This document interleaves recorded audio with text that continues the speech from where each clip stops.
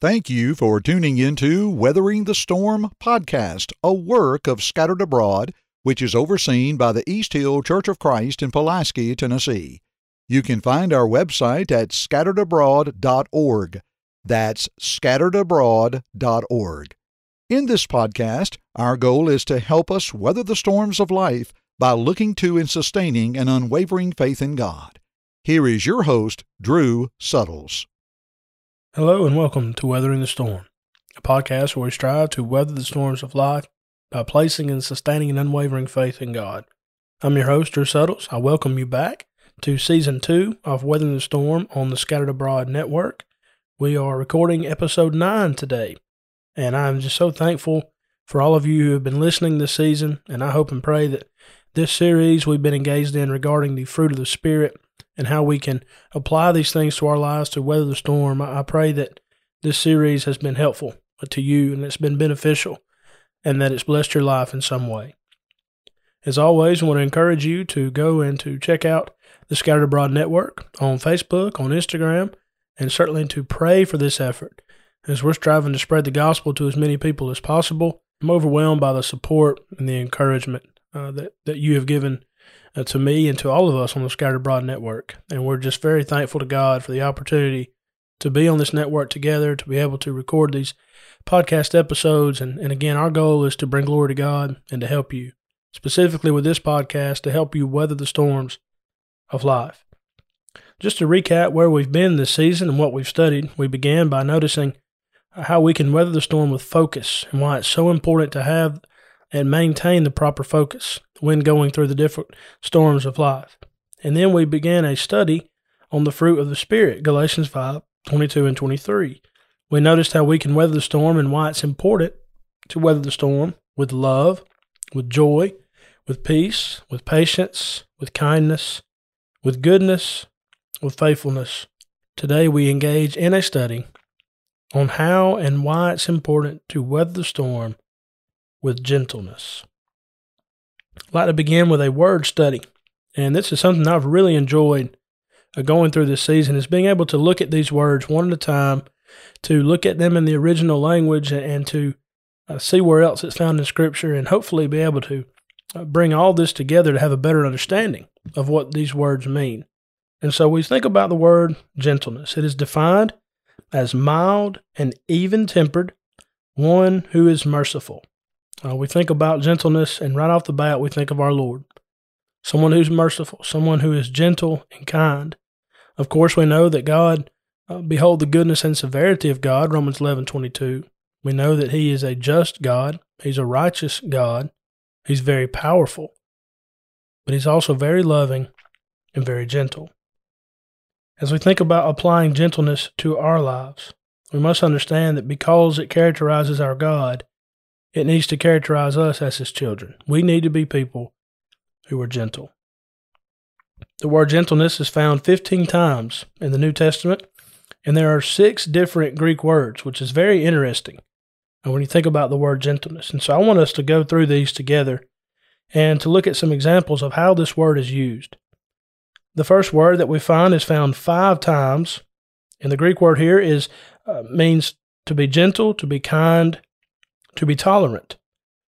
Philippians 4:5, 1 Timothy 3:3, Titus 3:2, James 3:17, 1 Peter 2:18. Those are the 5 references where you find this particular word to use that the Greeks use for gentle. An example is in Titus 3:2, speak evil of no man, be peaceable, be gentle, showing all humility to all men. So there we see how the word is used. Then we have a word that's found 4 times, and that is the word gentle, but it's also translated as humility. We find this in 1 Corinthians 4:21, Galatians 5:23, of course here with the fruit of the Spirit, Galatians 6:1, and Ephesians 4:2. In 1 Corinthians 4:21 as well as Galatians 6:1, we have the phrase, the spirit of gentleness. And if a brother be overtaken in a fault, you who are spiritual restore such a one in the spirit of gentleness. And so with that attitude of gentleness, that demeanor. So again, we've noticed 5 times the word means gentle, kind, tolerant. 4 times the word means humility. 2 times out of the 15, the word for gentle could also be used or translated as meek. This is the word we find in Matthew 11:29, as well as 1 Peter 3:4. And you remember Jesus in that great statement, "Come unto me, all you who labor and are heavy laden, and I will give you rest. Take my yoke upon you, learn of me, for I am meek." New King James says, "I am gentle and lowly in heart, and you shall find rest unto your souls." So again, the word for gentle here could also be translated as meek. 2 times the word that's found for gentle means kind. 1 Thessalonians 2:7, 2 Timothy 2:24. The phrase in 2 Timothy 2:24 is that a servant of the Lord must be gentle to all. So again, that word gentle there means to be kind. So again, think about the fact this is found twice. And then we have 2 more references. One time it's found, and the word means indulgence or tolerance. 2 Corinthians 10:1, the meekness and gentleness of Christ. And there's how that word is used. Again, that's the only time it's found. And then finally, the last time it's found, or the one time that it's found here, is for the word gentleness. And that is found in 1 Timothy 6:11. The servant of God, the man of God, is to pursue gentleness. So again, 15 times this word gentle is found in the New Testament, but 6 different Greek words. And it's very interesting to think about all the synonyms, all the different words that characterize this idea, this concept of gentleness. Kind, tolerant, humble, meek. All these words help us to paint a picture of what it means to be gentle. I think the word that jumps out to us the most is the word meekness. And we think about meekness as being strength under control. It's having the power to do something but choosing not to. That's meekness, that's gentleness. One writer said, to be gentle is to be quiet in the midst of trial. And specifically for this podcast, think about this definition. To be gentle is to hold your peace even in the midst of the storm. As you weather the storms of life, you do so with gentleness.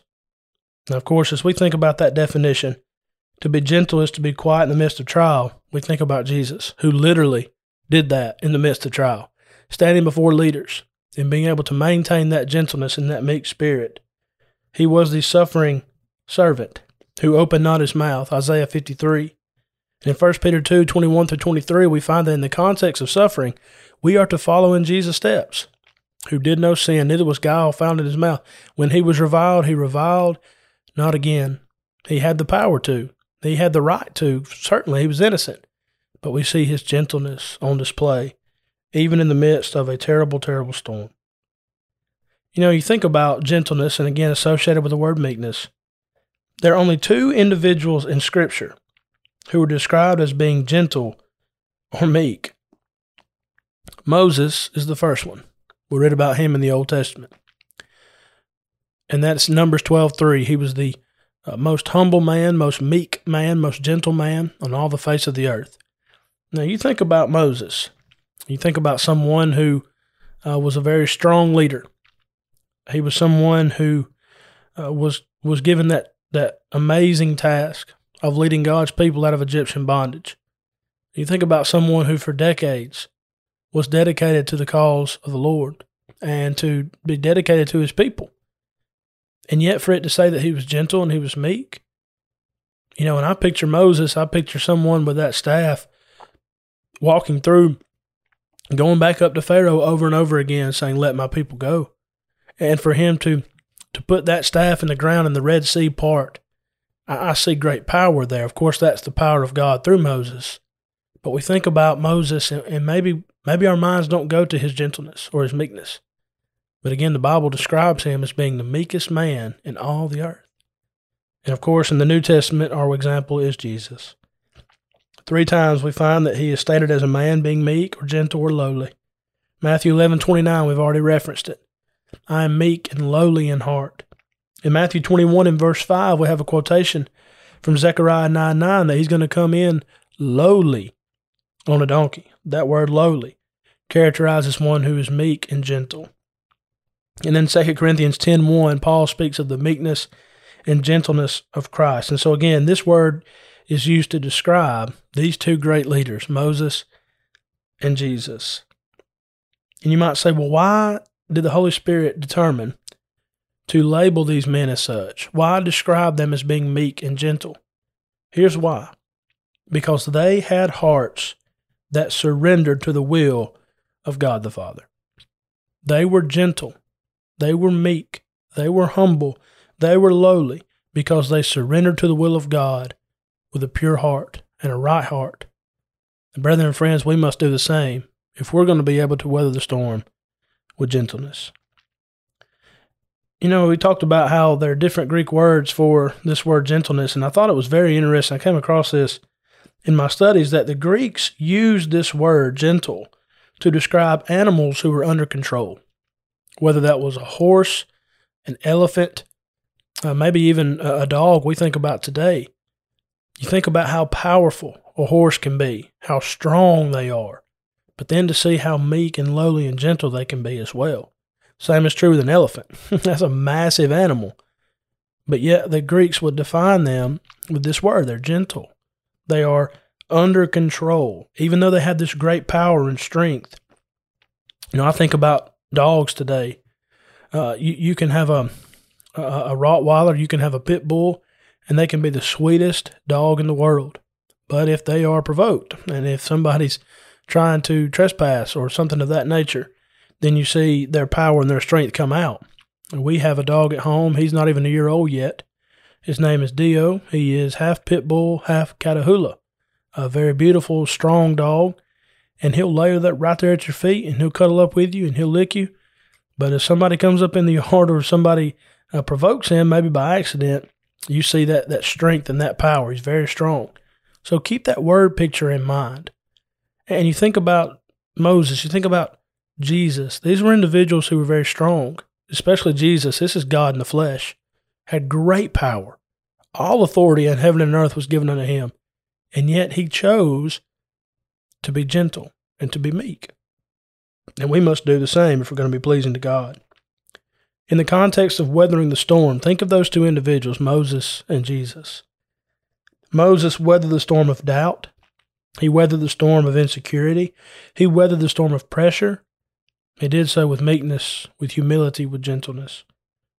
Jesus, of course, weathered the storms of temptation, having to deal with false accusations all the time, being ridiculed, being blasphemed, having the pain of dealing with people who didn't believe in who he was, and ultimately the death on the cross. And as he went through these difficult times, as he went through these storms, he did so with gentleness. And what a great example for us. So as we bring this study to a close today, as we think about how we can weather the storm with gentleness, let's close with some points of application. Number one, let's remember that gentleness will help us to keep calm and make good decisions during the storms of life. You know, when you go through a storm, you go through a difficult time, sometimes you want to lash out. You want to do something that you normally wouldn't do. But in the situation, in the seat of emotion, in the height of everything, maybe you lash out and do something that you're going to regret later. But if we will practice gentleness, even when that difficult time comes, we'll be able to handle it the right way. Number two, gentleness will provide peace in the midst of chaos. I found this quote from David Lipscomb. I thought it was very fitting, very relevant. He said, "Those who learn to control their spirits and be meek and quiet under trial and persecutions become like Jesus and have the promise both of the blessings in this world and in that to come. That quiet perseverance brings success in our undertakings on earth and fits the soul for companionship with the redeemed in heaven." I love that phrase, the quiet perseverance brings success in our undertakings on earth. I'd like to rephrase that for this podcast as weathering the storm. The quiet perseverance brings success as we weather the storms of life. We'll be able to get through these difficult times, and we can do so with the spirit of gentleness. Ultimately, Jesus was gentle. He was meek. He was lowly in heart. Thus, if we're going to be like our Master, we must be gentle as well. I thank you so much for listening today, and I hope that this episode will help us to be gentle, to weather the storm with gentleness, all to the glory of God. Thank you so much. May God bless you. Thank you for listening to this podcast from the Scattered Abroad Network. If you would like to email us, you can do so at thescatteredabroadnetwork@gmail.com. That's thescatteredabroadnetwork@gmail.com. Remember, you can check the show notes below for all of our social media platform links. Also, don't forget that you can find us on all major podcast platforms, and please leave us a rating or review. We hope and pray that this has helped you grow closer to Christ even though we are scattered abroad. May God bless you.